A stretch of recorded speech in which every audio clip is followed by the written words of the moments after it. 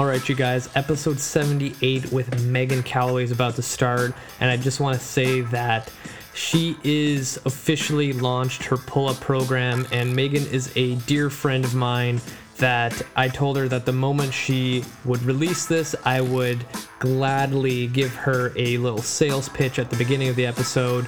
So if you are interested in improving your pull-up game, I highly recommend you go into the show notes of this episode, and the link will be there to go get it. And this episode is amazing like every other.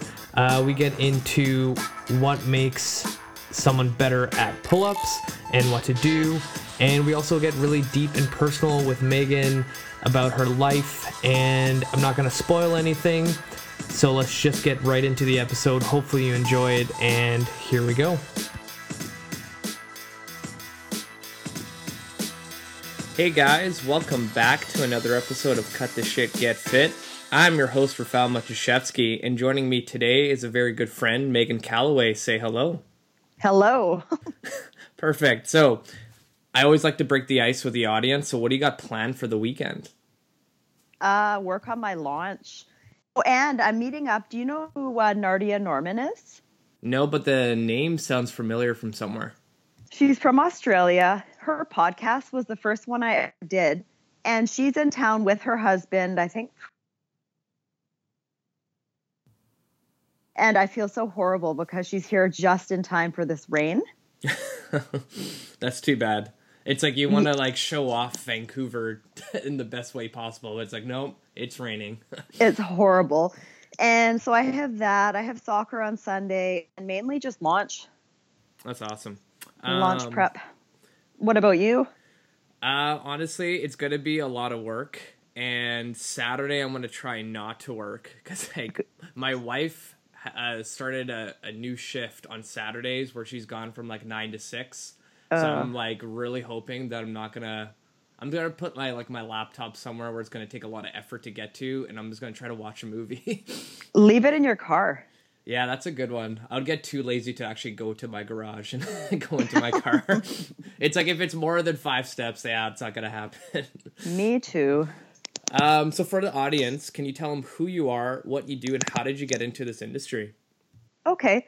Well, I've been a strength coach for over 14 years. This October was my 14th. Got into the industry. I've always loved fitness, always loved working out.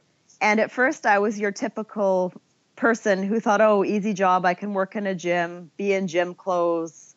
Then I kind of learned if you want to be good, it involves so much work, so much learning. And I also discovered I can truly make a difference. And that's when my passion really grew. I've played soccer for 26 years. I also, I guess, use my athletic background to help with what I do. I write, I go on podcasts sometimes. I love pull-ups, and I'm sure we'll be talking about that. I love animals. Try to think what else. I mean, I'm sure we'll cover most of it throughout the show. So how did you get in soccer in the first place? Well, funny enough, when I was 7, when we moved to Vancouver, my mom put me in synchronized swimming, and I absolutely hated it, and I was horrible. I was so bad. So I think I failed the class, and I quit anyway. So she discovered, or for me socially, she thought soccer would be good, so she put me in, and I never looked back. That's awesome. So where were you before you moved to Vancouver? I was in Burlington, which is in Ontario, and it's kind of a suburb. It's so bad. I haven't been there in so long. It's, I want to say, an hour away from Toronto, but don't quote me on that. So all the people from Toronto are listening like, oh, come on. It's horrible. I'm due to go back. I for sure will go back to Toronto, probably not to Burlington, but yeah, so lived there, born in Oakville, lived in Burlington until grade 3, and then I moved to Vancouver. I've been there only once, and I've had the worst experience, and so what happened was I was going to Jamaica, and we had a layover in Toronto for about 8 hours, and my wife and I decided that, hey, we're going to go explore the city. What can we do? And we're like, okay, we're going to go see like Niagara Falls. So we decided that we're going to go rent a car, drive out there, and then by the time we come back, our flight would be ready to go. So we fly to Toronto, we go to where all the car rental area is, and I think I went into like, or I think Alamo and Enterprise, they were like in the same little like booth almost. Yeah. And I walk in and they have like a small little office, and it's like literally you walk in the front door and you take 5 steps and the person at the desk is right in front of you. I walk in and no one says anything to me. And I'm like, okay, this is weird. So I like go up to the guy and I'm like, hey, I just want to rent a car. He's like, we're out. I'm like, what do you mean? He's like, we have no cars. I'm like, all right. So then I like turn over to Alamo. So yeah, I went to Enterprise first. And I was like, okay, what about you guys? They're like, we're the same company. I'm like, all right. And then it turned out like we were in Toronto a Tuesday at 7 a.m. And I don't know how all the cars were gone because we went to every other rental place. Same story. Yeah. I'm like, okay, that's weird. And then we ended up going to like the concierge in the airport to be like, hey, this is how much time we have. What do you think we should do? And then the lady goes, there's pamphlets over there. I'm like, why is everyone so mean in Toronto? I picked like the worst day. But anyway, that's a little tangent on my first experience in Toronto. I'm still going to give it a second shot. I've heard it's really amazing. I was so young, so I remember the CN Tower. I went to Blue Jays games, but that's all I remember. But I think Vancouver might be a little bit better. I might get like some flack on that, but I think Vancouver's a little bit better. I'll plead the fifth. I won't say anything. Yeah. What was going to go with that? I totally went off. But Toronto, Vancouver. Going into how you got into the industry, when you were saying that you were, realized how hard it takes to actually become a good coach. Did you ever have like an experience where you've seen other coaches in the industry, they kind of go into it for like a year and then they realize, oh shit, this is actually hard work, and they end up quitting? Did you ever have that before? I have. This girl that I was involved with years ago, she was also a coach. She was very flaky. So with her, she would show up late all the time. She did not do the greatest job. And she wondered why her clients left her all the time, and she worked for herself. So she was just complaining about how hard it is and how impossible it is to make money. And it's like, well, no, you're just not very responsible. Yeah. So that's one example, and I probably shouldn't have said that. But so there's that. It just takes so much learning. And I find that so many people, they educate themselves by reading a lot of the fitness magazines that aren't necessarily the greatest, or they just look on Instagram and see the typical people on Instagram. And there's so much more to learning and bettering yourself than that. But the problem is a lot of these people, a lot of the top coaches are not household names. Yeah. So, I've had friends, I've had clients, and like you ask, name a coach or like a trainer or whatever, and they'll say Jillian Michaels, Tracy Anderson, like people like that. But then if you were to name somebody, there's so many different people I could name, but say like Tony Gentlecore, Ben Bruno, he's more popular now. They have no idea. Yeah, definitely. Or I could name some females as well, because there's so many amazing female coaches who often are overlooked. And that's a tough thing in our industry. It's like, they market it so well that, hey, you can make $100 an hour. And then everyone's like, oh, yeah, I should totally become a trainer. And they get into like, a big box gym and they realize how shitty it is and how many hours you have to put in. And they end up quitting, and they might give like a really crappy service to somebody. And that's another interesting thing is like every time I get a new client, I always ask them, like, have you ever had a trainer before? And they have all said yes. I love it when they say yes. My eyes light up. Yeah. Because for me, it's no secret the industry itself is not necessarily the best. There are a lot of coaches out there who aren't maybe necessarily the most educated, experienced. And it's fun kind of helping people relearn what to do when they've been taught so many bad habits or beliefs. So for me, that's really fun. One of my experiences, so when I was new to the industry, I started out at Fitness World just for a year. And this, I think, is why the burnout is so high. I worked probably sometimes 10 hours a day. I started really early, worked a bunch of hours, would work out. Then I'd go home, try to recover, and I'd come back at night. It was just exhausting. And I was making I think my hour, I don't know what I was making at the time, but it was so low that I was pretty much living like in poverty while working the craziest number of hours. So I do think that's why a lot of younger people burn out. And Yeah. I'm glad I kept going. Yeah, it's tough because it's like you start out and you're like, oh, I got a new client, and then they want like some ridiculous time, and you're like, whatever, I'll take it, and you just take on all these different clients, and you end up Yes. like working at 10 or 12 hours, and you're like, what have I done? And then I totally learned. Oh, sorry, I interrupted you. It's okay. I was just gonna say, and then you're like, oh, I still have to like keep up my education. I need to work out. I need to eat. I need to sleep. And you're like, I don't know if I can give anymore. Seriously. But one of the best things I learned, like when I first started out, I'm like, oh yeah, like I'll take anybody at any time. So you're essentially working the same number of hours, but it's totally spread out. Now I am so strict with when I work, and I have the same number of hours, or maybe less now because I am taking less people in person, but I'm making way more money. My schedule is way more efficient. And now I have all this time I can learn for my working out, for my online, for my writing. So it's all about kind of setting your schedule and sticking to it. And people will respect that. Actually, this would be a good thing to get into is looking back in your career when you first started, what would you have changed now knowing what you know today? I would not have said yes to taking everybody. Because, I mean, when you're new, you need the money. You will take any person who wants to work with you. Sometimes you aren't best suited to work with that person. They might not be the best fit for you. So I found back in the day, not anymore, you're almost like I did the best I could, but you're clock watching. You're trying to fill the hour rather than, how do I say this? Yeah, you're trying to fill the hour versus everything kind of just flowing naturally. Yeah.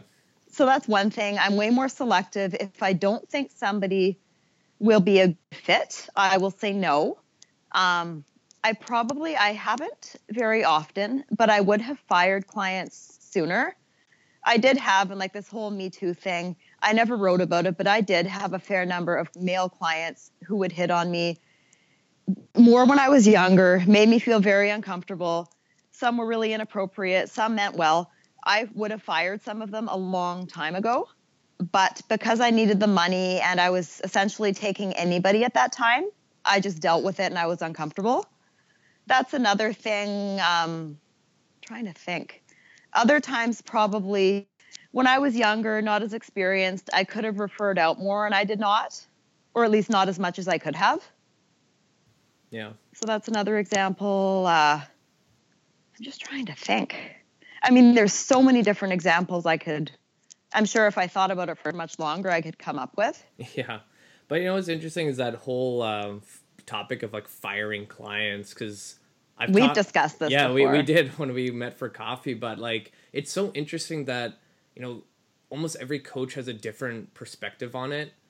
And I think what I came to a conclusion with is like, as long as you know that you're not getting along with your client because his personalities are completely different, there's no like issues or anything like that, and you have an exit strategy for that client rather than kind of leaving them, you know, to dry and hope for the best. I think it's okay, because like I think I told you I had an experience with another coach firing one of my online clients, and he fired her over email and was just like, yeah, good luck. Yeah, that's bullshit. And I'm like, come on, like how can you do that to a person? Like this person wants help from you, and because they're not doing enough to your standard, you're going to be like, yeah, it's a waste of my time. Yeah. That's an example of a coach or trainer who makes it all about them. It's not about the client. Yeah. And that's a sign of a shitty coach as well, in my opinion. Big time, yeah. Because, like, you know, you're never going to have the perfect client. You might have, like, a couple, but everyone is hiring you because they're struggling with this. Like, we see this as easy because, like, we enjoy it. Whereas them, they wake up and they're like, oh, I need to go to the gym. But when they get there and they know they get to see you and you're, like, in a good mood and you're talking to them, the hour flies by really quick and they're like, oh, okay, that's not that bad. Totally. So speaking about how you got into the industry, what was kind of like the top 3 kind of coaches you followed that kind of influenced, you know, what you do today? When I first started or now? Oh my God, when I first started, it's embarrassing. Why? What was it? This is embarrassing. Oh my gosh. I loved, back in the day, I really did watch The Biggest Loser sometimes, and I like Jillian Michaels, and this is like a horrifying. thing to admit. So her, honestly, social media wasn't big back then. I mean, I'm old. I'm 37. So when I first started, I believe I was 23. So yeah, social media wasn't big. So I didn't know about any of these people, like all the good names. So it was mainly Jillian and Bob from Biggest Loser. That's awesome. And then all the coaches from Muscle. Oh my gosh, I can't remember their names, but Oxygen Magazine and all the different people in there. That was about it. You know what's funny about that is like everyone rags on them, but I'm pretty sure if you dug into their careers or like an interview, they might have said something actually really good. So I remember when like P90X first came out, and I looked into it, and I'm like, this program's horrible. The guy is kind of annoying, but he has a lot of energy. And then like, you know, years went by, and I remember signing up to an online webinar, and he was one of the speakers, and I'm like, oh wow, I'm like, this got to be good, because like, you know, we had other big names in our industry, and I was like, okay, I'm gonna sign up and like listen to him. And I was like really curious to see what he was going to talk about, and he started talking about how our technology is all shifting to social media, and how all coaches should actually take acting classes so you're comfortable on camera. And I'm like, holy shit, that's like really good advice. Because like there's some people that are really knowledgeable in our industry, but then you put a camera on them and they're like the most boring people ever, and they don't really want to make eye contact, or they like read off a script, and it's like you don't really want to watch that. Whereas like, you know, the Tony Horn, like if you watch him on a DVD, like he's really high energy, he knows how to work a camera, and I'm like, that makes a lot of sense. Yeah, it's like they're actors. Yeah, because like that's his backstory. I think he went to LA to become an actor, and he did personal training on the side, and then he had an opportunity to audition for like the main coach for P90X, and he got it because all the other trainers had no experience on camera. And I'm like, that's really smart, because now this guy's a multimillionaire from all the royalties he's making. And then the guy who did Tybo. Oh, yeah, remember that? Yeah, him too. I don't know his name. That guy. Billy Banks? Is that? Yeah, Billy Banks. I think you're right. Wow. Yeah. Him. I'm trying to think. And then, of course, the 80s workout videos, which are still quite entertaining. Yeah, throwbacks, honestly. So who do you follow right now? Like, who's the top 3 coaches that kind of influence the way you train today? Oh, that's impossible, because I follow, so many more than top 3. So even just naming them, I feel like I'm leaving so many people out. That probably will stump me, because I really don't want to leave anybody out. He's an easy one. I love Stu McGill. I love his work. Yeah. So I will say Stu. Oh, I could name so many. Tony Gentlecore, Dean Somerset. I love like Lee Peel. Absolutely. You know Lee. Like love Lee Peel. Kelly Hart. Like there's so many people that I love. Jen Sinkler. I could name so many. So I named more than 3. Nick Tuminello. Yeah. I think for me, like, because I was fortunate enough to find out what a podcast was when I first started in this industry, and I found the Fitcast. So like my influencers was like Kevin, Jonathan Fast, and Lee Peel in the beginning. Yes. And then I found out about Mike Boyle, and I'm like, oh wow, like functional trading. What is this? Totally. So I was really happy that I stumbled upon that like podcast, and I've made so many shout outs on this my podcast to Kevin, because like without knowing, he probably shaped a lot of coaches out there with great information. Like it's just crazy. His show was fun to go. I think we pretty much only talked about pull-ups, but I think it was a pretty popular show. Oh, yeah. Which surprised me, because I never know. And after I do podcasts, I try not to, but I always analyze what I said and beat myself up. It's like, oh, I should have said that. But I think I did okay. No, you did awesome. I actually listened to it just to see how it went. But like, podcasting and interviews, it just takes practice. Like, if you've never done it before, you need to do it a lot more to get used to it, but you're doing fine. Excellent. But I wanted to move into the pull-up program because one, I wanted to know why you wanted to write something like that, and why do you feel like there's a need out there in the market for a pull-up program? Well, I think I'm biased. I love pull-ups, but it is such a fun exercise to do. It's so empowering. It's so beneficial. But so few people can do them, men and women. But unfortunately, my program is for both men and women, but so few females believe that they can. There's very few examples of females out there, social media, magazines, anywhere doing pull-ups, and a lot of females have been led to believe that they cannot. So, I mean, to me, this is totally untrue, insulting. And if people train for this exercise the right way, they should absolutely, I mean, barring, of course, if there's injuries, health issues, etc., they should be able to do at least one. So I thought it was really important to design something treating the pull-up as a full body exercise, because that is what it is. 4 phases, wherever you are in your pull-up journey, you start from there, keep progressing, and the sky is the limit. I mean, you can really accomplish anything. Yeah. And it took me a long time to do this. Yeah, because I think, program. Honestly, yeah, like, pull-ups are such, if you look at the back, like, it's such a big muscle group, and then you get a client that can barely just hold on to the bar, and you're like, what the hell? Like, this should not be an issue. Yeah. Kind of like how guys always skip leg day, and it's like one of the biggest muscle groups in your body too. So now we have all these individuals in the general population where they have weak legs and a weak back, and then you wonder why they have so many issues with joint problems and back problems. It's like, this is what we need.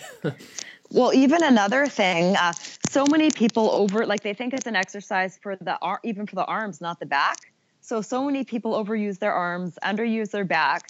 So they're either not able to do them, or they can do them like with poor form, and they often have elbow pain, chronically tight or sore forearms.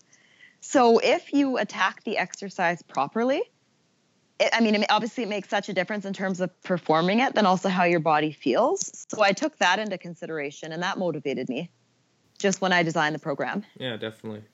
And I posted this sometime this week. The week has been a blur. I posted a video of myself doing the 2-finger ups. I don't know if you saw that. I saw it, but I wasn't able to like press play. But how did that go? Oh, it's an old video, but I just posted it to prove that if you are performing pull-ups correctly, most of the work should be done. I mean, the muscles in your back should be doing most of the work. So many people overuse their arms. So I just showed if you're using your back, your arms actually don't do that much. So I had a message on my Instagram from this guy in Australia. I stalked his profile just to see what his background was. This really strong guy who could do a lot of really impressive exercises. But he said he tried 2-finger pull-ups for the first time just for fun. He tried one arm using 2 fingers, the other regular. And he'd been experiencing elbow pain with pull-ups for a long time. He said once he incorporated the 2-finger pull-ups, the elbow pain was gone on the spot. So he'd obviously been overusing his arms. Interesting. Yeah, so that was kind of cool. Yeah, because I just had a client dealing with like elbow pain when he was doing pull-ups too, and he went to go see chiro, got laser treatment, and it fixed it. But I also kind of wonder if it's a weakness that, say his lats kind of fatigue first, and then it becomes an arm exercise. So do you have any like go-to assistant exercises to build up? Name maybe a couple that you really like. Well, even before I get into that, so many people overuse their arms because they are not, like when you perform the pull-up, you essentially want to initiate the movement by drawing the shoulder blades in towards the spine and down towards the opposite hip. So you're using the muscles in your back to initiate the movement. So many people initiate the movement with their arms, and that's why either they can't do them or they have pain. So, scapula pull-ups are an example. It forces you to use the scapula stabilizer, I say scapula stabilizers, but I've changed the term. I refer to them as the muscles that control the movement of the shoulder blades. Mm-hmm. So controlled mobility. So scapula pull-ups are awesome for that, and they also build your grip strength and just ability to hang from the bar. That would be one. I have some easier exercises like scapular protraction, retraction with the bands. I have that. Got that from Tony and Dean's hip and shoulder course. Yep. There's that. There's so many different pull-up regressions or other exercises that specifically key in on those muscles. And in each phase, I have progressively more challenging exercises that address that. Yeah, I think like one coaching cue I like to give to clients, because like when you see them getting tired out, they like shrug their shoulders up and they're just like trying to make it over the bar, and they're like reaching with their neck, and I'm like, think of pulling your chest to the bar. And like Yeah. it changes the movement so much. And they're like, oh, this is so hard. I'm like, because you're doing it right.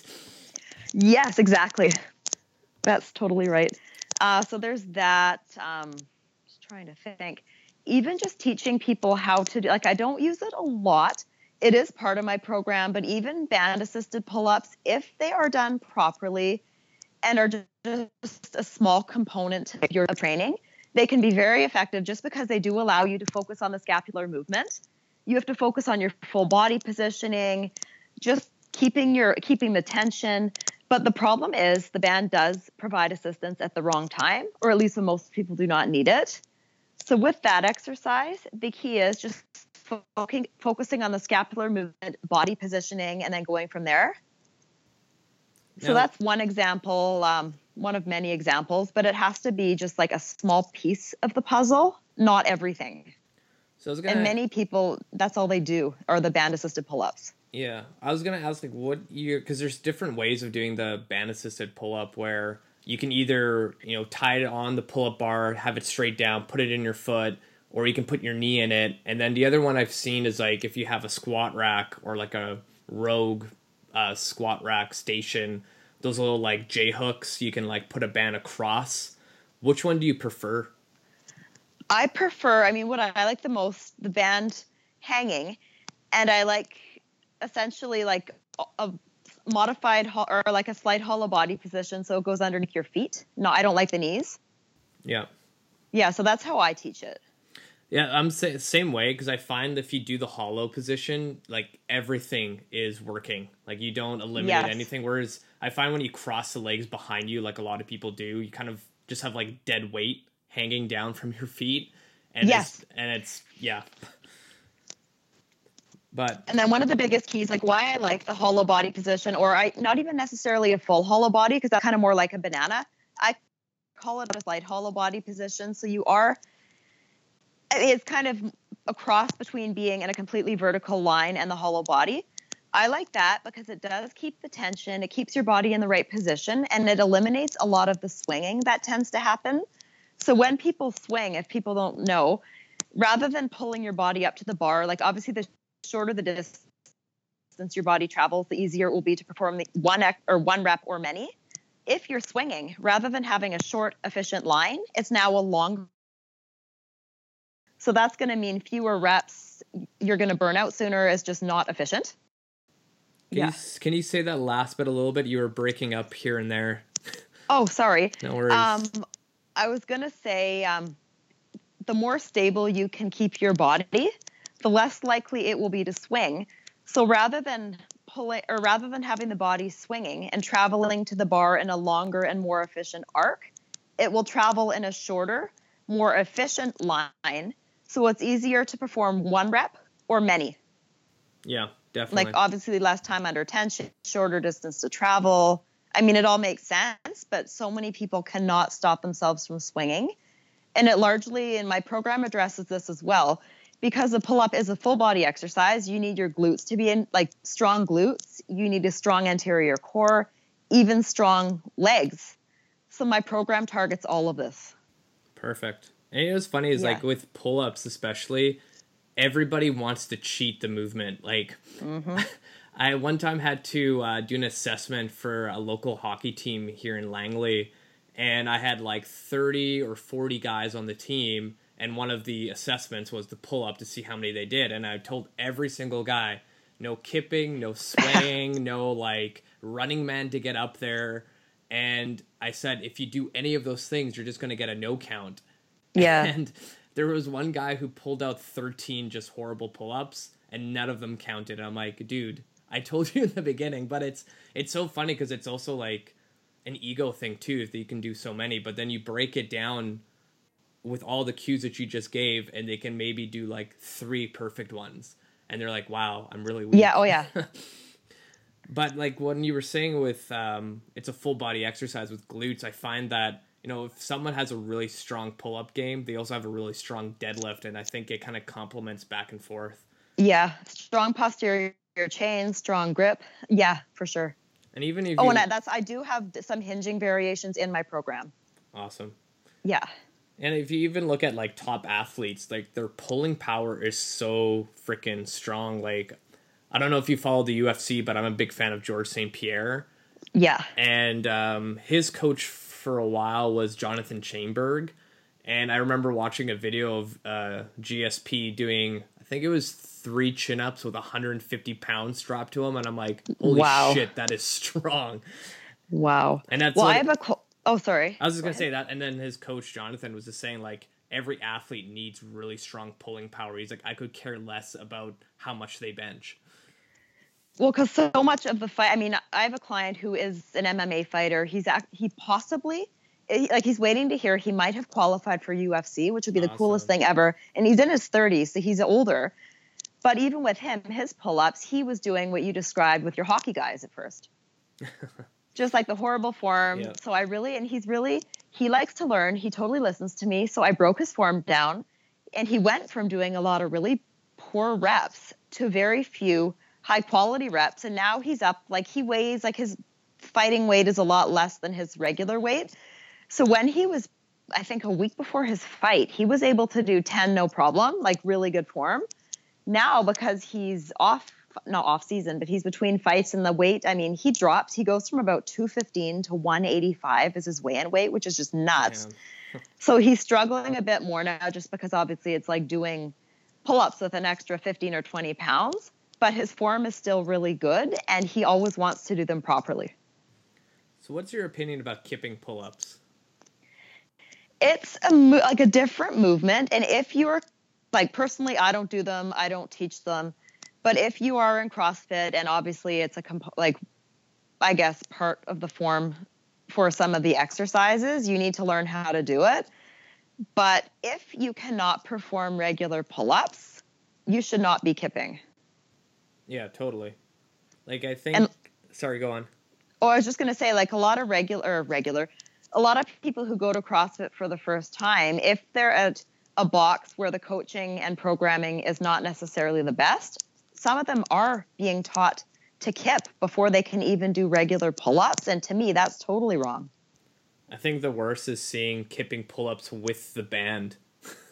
Oh, I've never seen that. Yeah, I've seen a couple of videos. I'm like, that's just so wrong on so many levels. But what's interesting, I was listening to another podcast with a Olympic weightlifting coach for gymnastics, I think. And they brought up the topic of kipping pull-ups, and he's like, just think about the movement. Like, the moment the person comes down, his tendons and ligaments are not like ready for that kind of impact coming down because they don't even have the strength to pull up properly. Yeah. And now you have, say, if you're a 200-pound man, 200 pounds of sheer force going down onto the shoulder joint. He's like, shit is gonna rip, and it's not gonna feel that great. Yeah, so it's like a specific skill that you have to learn. But in order to learn that skill, you need to have the requisite levels of strength, stability. You absolutely do need to be able to do pull-ups and good pull-ups before you kip. Yeah, and I only promote it for CrossFit if you do CrossFit. Yeah, I think the only time kipping like you should learn is if you're trying to learn how to do muscle ups, because you almost need a little like, I wouldn't say kick, but just the momentum to get up to that position. Are you able to do muscle ups? Because I know you're freaking strong. That's what I was just going to say. I'm sure I'm strong enough to do them, but I have this mental block, and I also do them strict, which I haven't kipped before. So I can get myself up. I've done 8 of them in a row, but I always lead with my one arm. I'm not doing proper muscle ups, and I get so mad at myself every time. And maybe once a year, I think, oh, I should try my muscle ups again. And then I just make the same mistakes over and over. Yeah, no, I can't do good ones. I can do them, but just not good ones. Yeah, because I think the hardest part is when you get to like that position where you have to get your elbows up and kind of do like the dip to press you up. That's where most people kind of get stuck.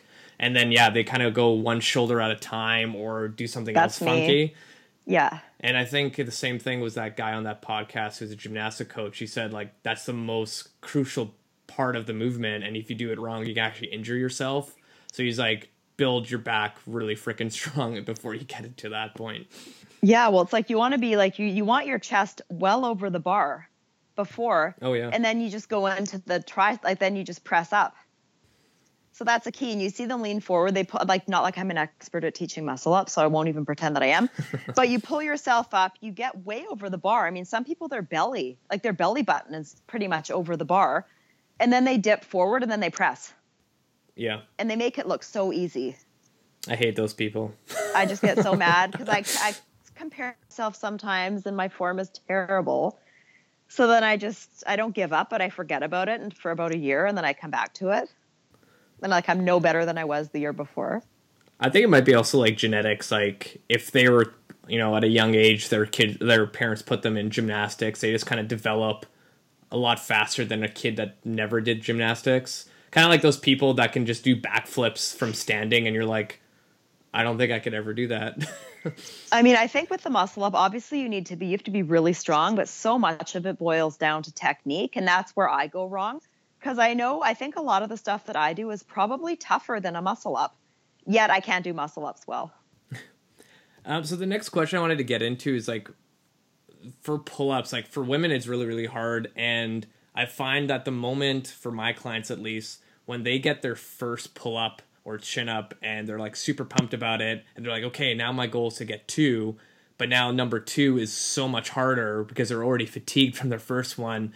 What's kind of I wouldn't say like programming, but what would your like tips be to kind of get that second one a little bit faster than anybody else just trying to do it on their own?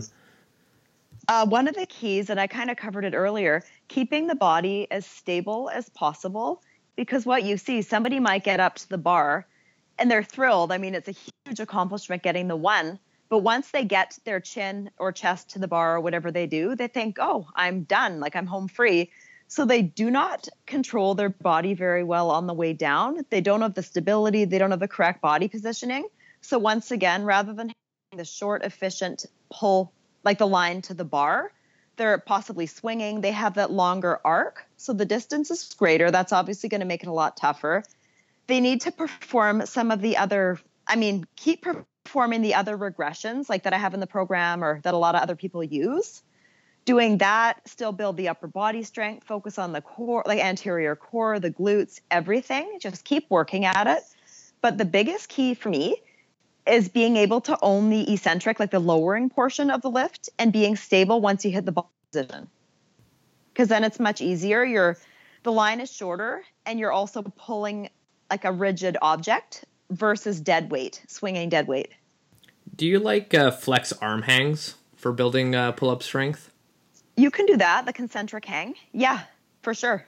Because I know like the RK scene Strong First, usually, I think that's one of their like assessments for women is like you just hold the top position of the pull-up or 90 degrees. I can't remember anymore. Essentially, you can do different positions. I like the top position. And that's in one of the first phases of the concentric hang. So you get yourself up.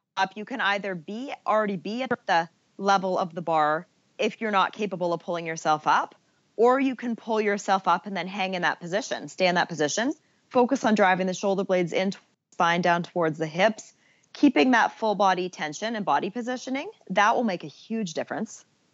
Okay, fair enough. So that's one. Eccentrics are awesome where you're obviously at the height of the bar, whether or not you jump or you're already there.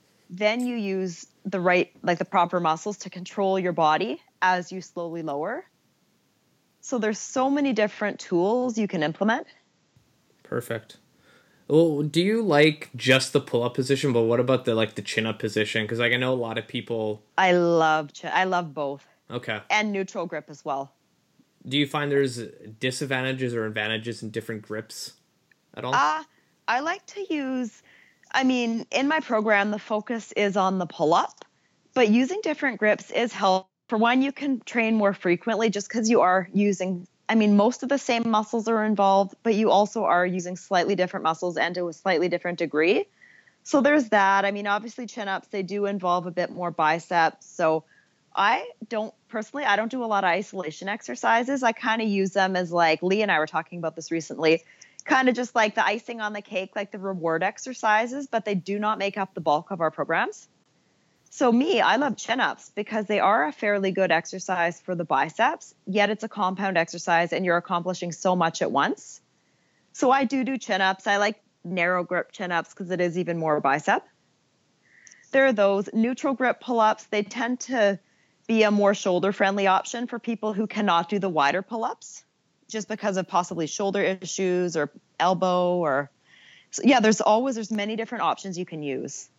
Yeah, I think it's just finding the one that feels the best, because sometimes like I find a majority, it's usually guys that don't have the shoulder mobility to go overhead, but if you put them into that neutral position, like kind of a close grip chin up, they can actually do it without any pain.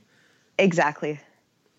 So I kind of wanted to shift gears because I think this question would be awesome for you to talk about, and it would be great for people to listen and kind of get your experience about it. But your experience coming out to the world, and I know you had a lot of, support from a lot of other coaches like Stuart McGill, and I saw you post about that, and I thought that was really cool. So I thought you could maybe touch on that whole experience, because I have never had anyone on the show talk about this topic before. All right, where would you like me to begin? So maybe like when you first maybe realized when you were younger, and then how long it took you to, finally state that, to the world that you were ready to come out. Okay, well, if I had been truly honest with myself, probably 8th grade. But when I finally stopped, because I was in relationships or dated guys from, well, I wouldn't really count high school, but grade 8 until 20, I kind of blurred out some of those years, but like 25, 26 was the last time I had been with a guy. And so it was kind of a gradual transition. At first, like, you're in denial, or at least I was, or was repressing or whatever I was doing. Then I kind of had one of those, just like, not to swear, but holy fuck, I'm gay. And once I said that word, it was like I couldn't even use that word to describe myself for so long. Part of it, I think, expectations I had for myself, maybe stereotypes. Also, I had a hard time because a lot of people knew me having been with guys.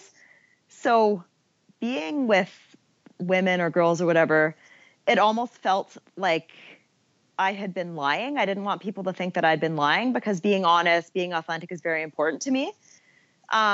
Professionally was a lot harder, just because when I don't know how old I was. I want to say maybe 25, or maybe it was a bit younger. I had a client. She was an older woman in her 60s, came in one day. This is a very good client, somebody I was very close with. She came in one day and was really upset because her daughter, I think maybe in her early 30s, just broke up with a long-term boyfriend and was with another woman.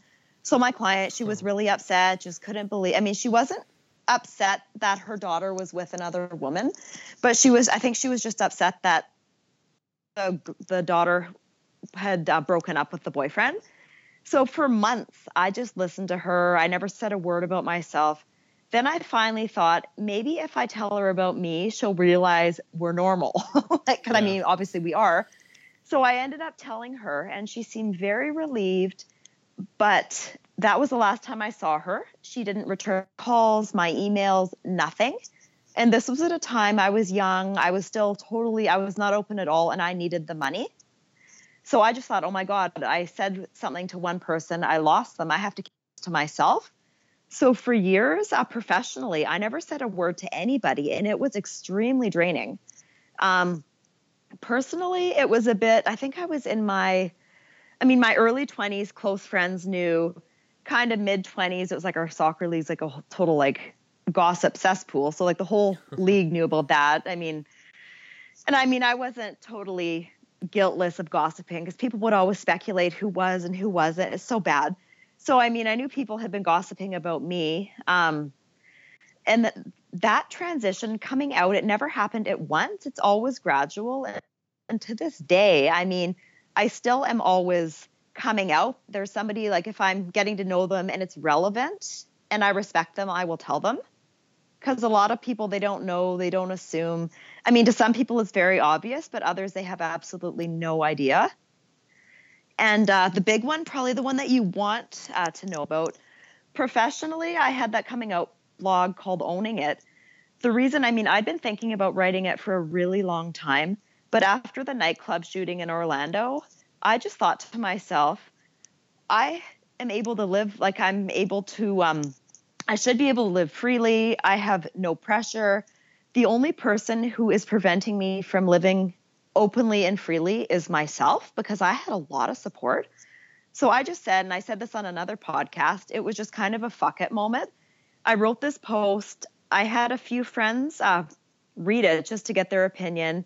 I probably proofread it like 1,000 times. I just kept doubting myself. Then finally, I just shared it. And that's when everything changed for the better, just in my professional life. So thank you for sharing that, because I know like it can be hard, but how did your parents feel when you told them? Well, this is funny. My mom had been asking me for years, because I mean, she totally knew that I was. And she always said, like if you or your brother ever decide, I mean, she knows obviously it's not a choice, but if you decide that you're gay, I will totally be so supportive and so happy. Not like she talked in that voice, but for whatever reason, because I mentioned my dad, like I don't have a good relationship with him at all. But back in the day, I remember this, and this is what prevented me from telling my mom for a really long time. She said, because she had known me being with guys, and I guess even though she's like the most open-minded, amazing person ever, she'd see me with guys. She always just assumed that's what I was into. So she said, if you ever decide that you're gay, I will totally think it's because of the relationship that I had with your dad. So to me, I was like, oh no. So like, I didn't want to tell her because I did not want her to blame herself, even though she made it perfectly clear she would be very happy and supportive. So when I finally told her, I remember it was so bad too. It was on one of my birthdays, and I made myself my birthday present. How they portray it, that, if someone's gay, that they have this like huge coming out announcement and now they're all like happy about it. But from your perspective, like you're only telling people if they deserve it. And I think that's kind of cool. Partly that, but then I have a lot of people on social media. Not like I'm that popular, but I do have a lot that I don't know. So it's more me just for my own freedom, just being able to live authentically. And I think, and actually as Stu said in our message, like I said, one of the coolest messages I've ever received, just being open and sharing my story hopefully will help other people. And that is largely why I did it. Just because, I mean, back in the day, there weren't very many open people in the fitness industry, and really there still aren't. Yeah. Not a lot. So that's kind of why I felt not like it was my duty, but I thought it was a good thing for me to do. And it was a lot easier to do than I thought. And I wish I'd done it a lot sooner. No, you're definitely paving the way for a lot of people, because like I know it's tough for people to kind of announce it, and they're kind of worried about what's going to happen. And I think I actually saw a video of, it was like a text message where these two best friends in high school, the one kid wanted to text him to tell him that he was gay, and he was like really scared that they were not going to be best friends anymore. And then the best friend's like, yeah, dude, I known for a long time. And he's like, are we still friends? He's like, oh yeah, of course. Usually most do. Yeah. So I think I might have seen that. Well, oh, sorry. I was just going to say, like, did you have anyone kind of help you along the way to kind of like reassure you that everything was going to be okay?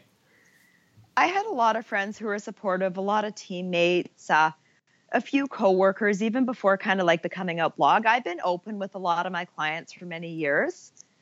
And same thing, it was kind of gradual. If it was relevant, if I felt like I was going out of my way to hide who I was, because when I was not living openly, and I'm sure a lot of people can relate to this, you become very proficient at using different words to mask. For example, say I was dating a girl or whatever, you become very good at making it so nobody has any clue about the gender. And I was just so fed up with doing that. I'm just like, oh my God, this is so ridiculous. And it is so exhausting. So when I caught myself doing that, I'm just like, once again, I'm just like, fuck this. And I would, if it was relevant, I would tell somebody, like tell a client. And usually every time I spoke up or said something, our relationship dramatically improved on the spot, which has also been really cool. That's awesome. Yeah. But you know, like, I think that's a new thing that you're starting to see now is a lot of more transparency with good coaches online.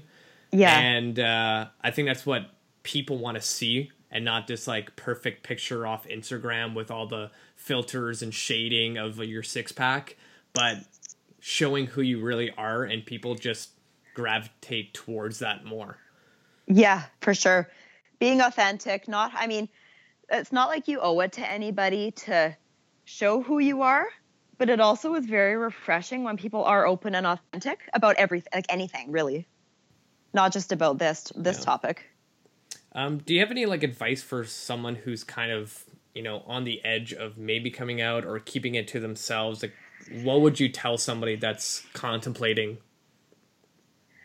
Well, I mean, it's so hard just because in my situation, my biggest obstacle was me. I was the only person who was holding myself back. Other people, they might risk losing a job, or they might have their family, they might be religious or extremely judgmental. Find people who are supportive, whether or not it's friends, family members, coworkers. I was trying to think. So just reach out for support. If you're trapped in a situation where you might lose your job, can you find something else? Can you move? But my key thing is support. I mean, support is everything. Yeah, I think so too. For maybe the last question, I think this would be kind of cool. This is the first time I even would bring this out on my podcast, because I just came up with it this morning when I was walking my dog. No, it's not anything stupid or anything, but I think what I'm going to start doing is asking every guest this, but what's your spirit animal and why? Oh, that's a good question. Yeah. I'm going to say cats, because they're loving, or even maybe, probably cats, loving, gentle. Like I am loving, I'm strong, but I'm very gentle and independent, because I am independent. Perfect. I'd say tigers, but tigers aren't necessarily sweet or friendly, and I'm sweet and friendly, and so I'll say a cat. There you go. And you should probably post more pictures of your cat on Facebook. Well, I did write an article for one of my affiliates for my pull-up program, and I think I might have gotten Eric a guest spot in the article. My cat, Eric, the big guy. Awesome. Yeah. We'll see. Yeah. That would be great. Because he likes cats. The guy, Tony, he loves cats. So I got Eric. Hopefully Eric will be in there. Perfect. So very last question, because I know you have to leave soon, but where can people find you online? When does your pull-up program drop, and do you have any other projects in the next future coming up? You can find me. I mean, probably best place to find me is Facebook. I'm on Instagram, but I mean, I'm not that serious on it. My website is megancallawayfitness.com. I do have a website for my pull-up program, but I'm not releasing it until I launch on Tuesday. Sorry, what else was there? And any other projects do you have coming up? Well, I mean, there's this pull-up program, obviously. I have a couple I have this that's kind of scary for me. It's not a project, but I'm terrified of public speaking, and I agreed to public speak. It's not until April, so I have that to prepare for at a conference in Spokane. So I'm going to be doing that, possibly some different seminars, possibly I have a few different book ideas with some friends. You were going to ask me about nutrition, and I do have a bit more time. Okay. If you have time. Yeah, we can totally drop into nutrition if you like. So I think my question was what your take on nutrition is, because there's so many different, avenues to go down, because there's, the people that are all about macros, all about calories, all about habits. So what's kind of your take on it? Well, I mean, obviously if somebody's trying to lose fat, you need the caloric deficit, but people need to do what works best for them and what they can sustain. So that's my biggest thing. And there's all these different diets that are out there, and so many people you have to do this or that or that. You have to figure out what works best for you. Obviously, trial and error. You can go do different things, but as long as what helps you to achieve your goals feel good, and that also I find does not rob you from having a life, because so many of these diets that are out there, you cannot socialize. You're just constantly obsessed. That's not fun for you, but it's also not fun for people to be around. Yeah. So that's part. I mean, I keep it pretty simple. I also do like to keep my training and my nutrition relatively separate. So I'll promote her. I love her. I send all of my nutrition related inquiries to Lee Peel. So, I mean, she's amazing. You already know that. Yeah. And she's much better at that and much more knowledgeable than I am. So I do send pretty much everyone to her. Nice. Yeah, like Yeah. I think the big thing you said is just to like feel good and have a social life, because Yeah. so many diets out there just restrict everything. And then you're like, why am I even doing this? And even, I mean, look at us. We had donuts. I would love Yeah. to go back there soon. I'm craving that so much. Oh, we'll have to take Lee when she comes to Vancouver. Well, she said she's coming. I don't know when yet, but she said she's going to come and stay with me, and we will definitely go to Honey's. There you go. That'll be awesome. That's what it's called, the donut shop, for anybody who wants to know. Yeah, Honey's has the best freaking donuts in Vancouver, I have to say. Oh, they're so good. But actually, there was another place I've been to. So if you ever have time, there is a list called like the 100 best restaurants in Vancouver. Ooh. And I tried to tackle as many as possible in one day. And I think my wife and I got through like 17 of them in one day. Holy jeez. But it was like the list would have like one thing you need to have on their menu, and we would just share it together. So we just like, took one whole day and just did it. But I wasn't able to go into this coffee shop, but they also had these like gourmet donuts, and they have like these different flavors. And I think the one that we got was an Earl Grey tea donut, and it was literally one of the best donuts I've ever had, probably as good as Honey's. But they have like flavor induced ones, and I didn't get a chance to go in because I was driving and there was no parking that I could get into, so I just got my wife to like jump out of the car and then go order while I circled the block. But man, those donuts were so good too. Was there icing? Yeah, there was like kind of like a sugary glaze over top, and I guess in the glaze was like the flavor of the Earl Grey tea, and it was, oh my god, it was so good. I'm all about icing. And that's actually funny. I was talking to my mom yesterday. She was, for some reason, was wondering about Timbits. And she's like, did you know there's 150 calories per Timbit, which is not true. That's actually not true at all. But we were talking about donuts versus muffins, and so many people, they think muffins are healthy. If you're going for taste, I mean, and for calories and all that, and often sugar, donuts are a lot lower than most muffins. Oh yeah, 100%. Look, the muffin is so big. That's the thing. So big, but I mean, there's a lot of sugar. There's a lot of fat. They're very dense as well. I mean, donuts are kind of more airy. Not like I'm a donut expert or anything. Muffins are more dense. So, I mean, like they don't even taste good unless it's the double chocolate muffin, which I admit I do have sometimes. I want nothing to do with muffins. I want donuts. Yeah, I would go down the donut route or a cupcake. Cupcakes are pretty freaking awesome. Oh, what was that gourmet cupcake shop? I know they had it on Denman. I can't remember. It was like the pink awning. I can't remember either, but I think I know what you're talking about. Oh, so good. I remember I used to play co-ed soccer, and it was somebody's birthday, and they brought a big, huge box of the cupcakes, and I think I had 3 of them. I felt so sick after, but they were so good, and they had so many different flavors that I just needed to try every single one. Now, I think the important question here is, how do you eat your cupcake? Because there's actually a specific way how cupcakes are supposed to be eaten, actually. Well, one thing I do sometimes when I eat is I save my favorite thing for last. So I usually eat the bottom part first and then eat the icing last because that's my favorite. I think the icing's totally not proper. So I never knew this, but my wife told me this because she saw like an article about it. But apparently how you're supposed to eat a cupcake is you take off the bottom piece and you put it on top of the icing. So now it's like a little sandwich.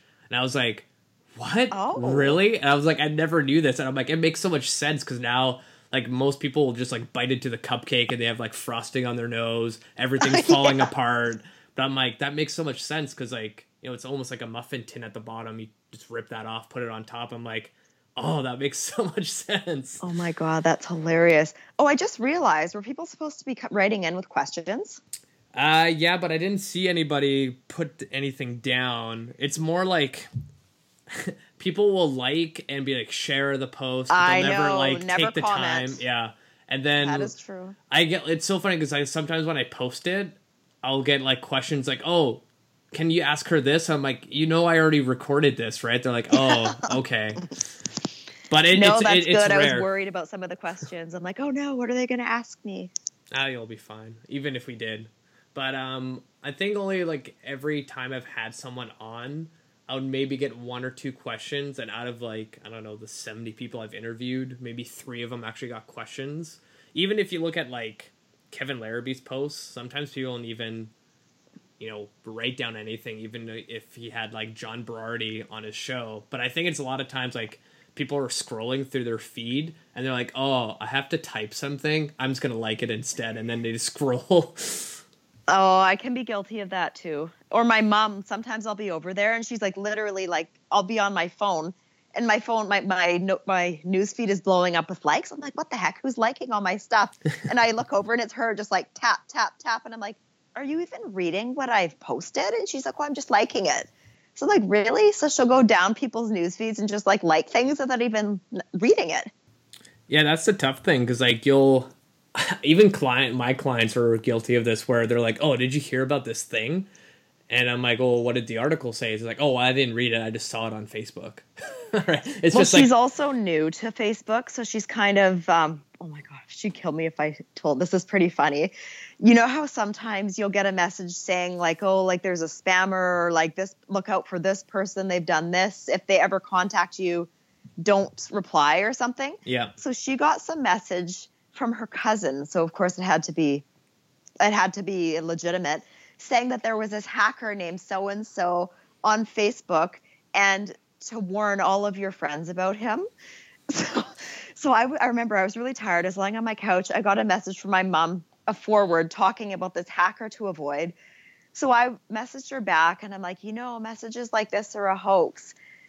Don't. And then I knew she'd sent it to other friends of mine because we have a few, like Lee Peel, Katie, a few other friends of mine are friends of hers as well. So I'm like, oh no, like I knew she'd sent them the messages. So I didn't get mad, but I kind of gave her a hard time. And what I found out had happened, once she retired, I mean, she was a really popular teacher.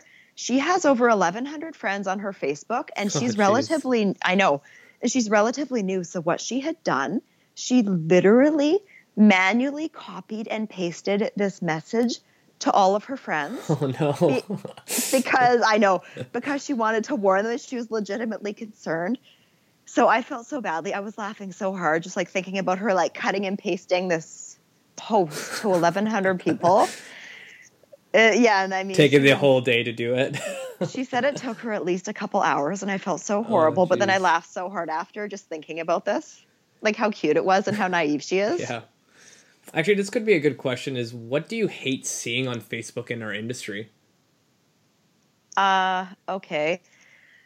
Let me think about that. I don't like posts where people are making fun of others. I don't like that. I mean, even back in the day, like, those stupid videos, like where they're it's actually worse if somebody is doing this themselves, filming somebody in the gym, filming something of somebody doing an exercise in the gym that might be like a bad exercise or whatever, but they film somebody, post the video, and then mock them.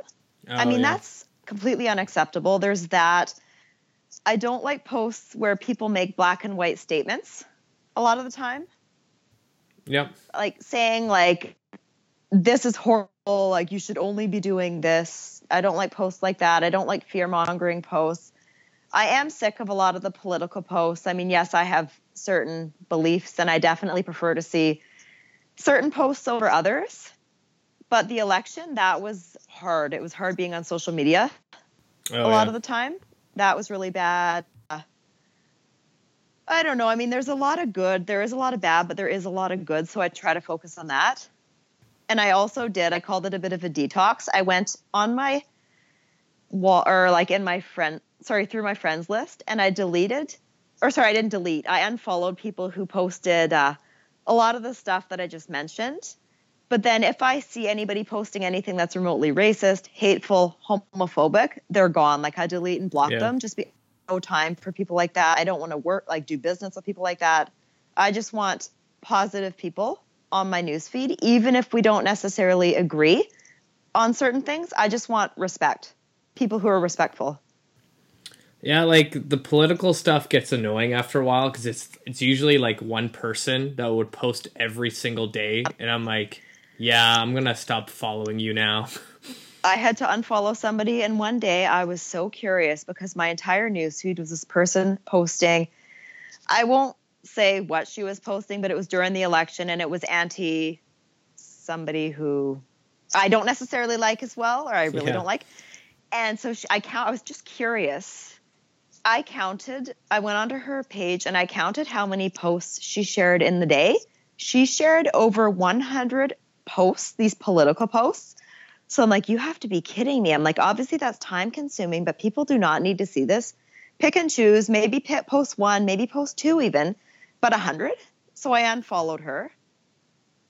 Yeah, that's way too much. I just don't like negativity, and then just people who are redundant and just post the same stuff over and over.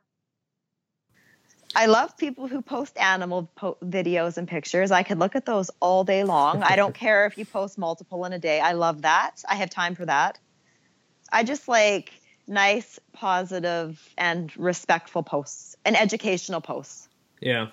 And I think like, you know, we just need more animal photos on Facebook. So anybody out there with animals, you got to start posting those all the time and filter out the stupid stuff. Seriously. And even, on Instagram, I've added a bunch more a lot of foster kittens. There's really, really cute Instagram pages that are foster kittens. Oh, nice. So last night, I've been working so hard on this launch, and I admit I'm really tired. And last night I was just feeling a bit stressed out.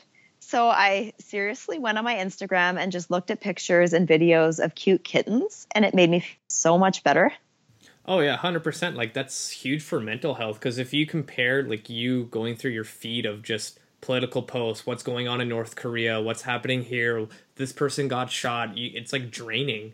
And then you're like, horrible, yeah. Wow, the world's horrible. But it's like if you followed other pages and kind of took the time to set your settings where you only see, you know, the pages that you like with animals or whatever else you're into, you're going to feel a lot better every single day. Well, this is also funny. I don't know how I ended up finding this. I found it was a random blogger talking about, I can't remember her exact words, and I share very few political posts. I've shared maybe like in the course of my time on Facebook, even over the few years, I've shared a few, maybe 5 or 10, and they were mainly all about equality, like pro-equality, stuff like that, just love is love. I'm not pushing my beliefs or whatever on anybody, but I just shared a few of these posts that were meaningful to me and to others. So I found this random blogger who was talking about how much she loves me and my work, but she's hesitant to share because I can get quite political, she said. And she doesn't care for my take on gay marriage. She doesn't care. She just wants to know about fitness. And so I was mad. And other people who pretty much only post fitness or like educational posts, they might share something. I won't name one of these people. He never posts anything political. He shared something from the New Yorker about climate change. And he had all these total dicks in comment and be like, unfollow, unfollow. I'm like, are you serious? Wow. So I wrote in the comment section, I'm like, are you seriously? I'm like, this person, he provides nothing but helpful, educational, awesome content. And he chooses to share something that is important to him and is important in general. And you unfollow him. I'm like, he deserves better. And honestly, it's your loss, not his. So I kind of got mad about that one. But what I did, I was kind of annoyed as well when this person wrote about me. So, and I knew she followed me on Facebook, and I don't know who, like I couldn't figure out who she was, but based on her blog, she obviously follows me on Facebook. So I took a screenshot of her blog, cut out the address because I did not want to bring any traffic to her site. But I posted it, and I try not to go on rants too often. But I just said, we are more than fitness robots who just pump out free information. We have opinions, and we are entitled to share them if we do so respectfully. And so I'm sure she unfollowed me, but I was just appalled that somebody would do that. Yeah, no one's like open anymore where like, hey, this is my opinion. Oh, cool. That's awesome. Here's my opinion. And then you're friends. Like that doesn't happen anymore. No. And I have so much respect for people in the industry and people in general who do share their opinion when it's done respectfully, intelligently. I love it. Like, I love people who are authentic and speak their mind. Definitely. For sure. So I need to wrap this up because I need to get ready for a call with Krista Scott Dixon, actually, because she's going to be coming to Vancouver. So I can probably announce this, but on November 13th, I think. And we're going to go on a call pretty soon here so we can work out the logistics, because I think she's going to do like a 3-hour presentation on some sort of nutrition or something. And I don't know yet if it's going to be for the general population or if it's going to be for just coaches. So that's going to be kind of cool. Yeah. Let me know. Yeah. So it's going to be in Kitsilano at RYU. Oh, sweet. Yeah. But I'll keep you updated on that. Awesome. Yeah. Let me know. So I just want to thank you for all your time. This was amazing. Thank you for having me. And I probably was more open with this one or on this podcast than I have been to date. So you're getting better. I don't know if that's a good thing or not, but. All right, so that's going to wrap up episode 78 with Meghan Callaway. And here's the second sales pitch for you guys. Go buy Meghan's pull-up program with the link in the show notes and the link that I'm going to put into the actual post on Facebook, Instagram, and everything else. And hopefully you learned a thing or two how to improve your pull-up game. And we'll catch you guys next week.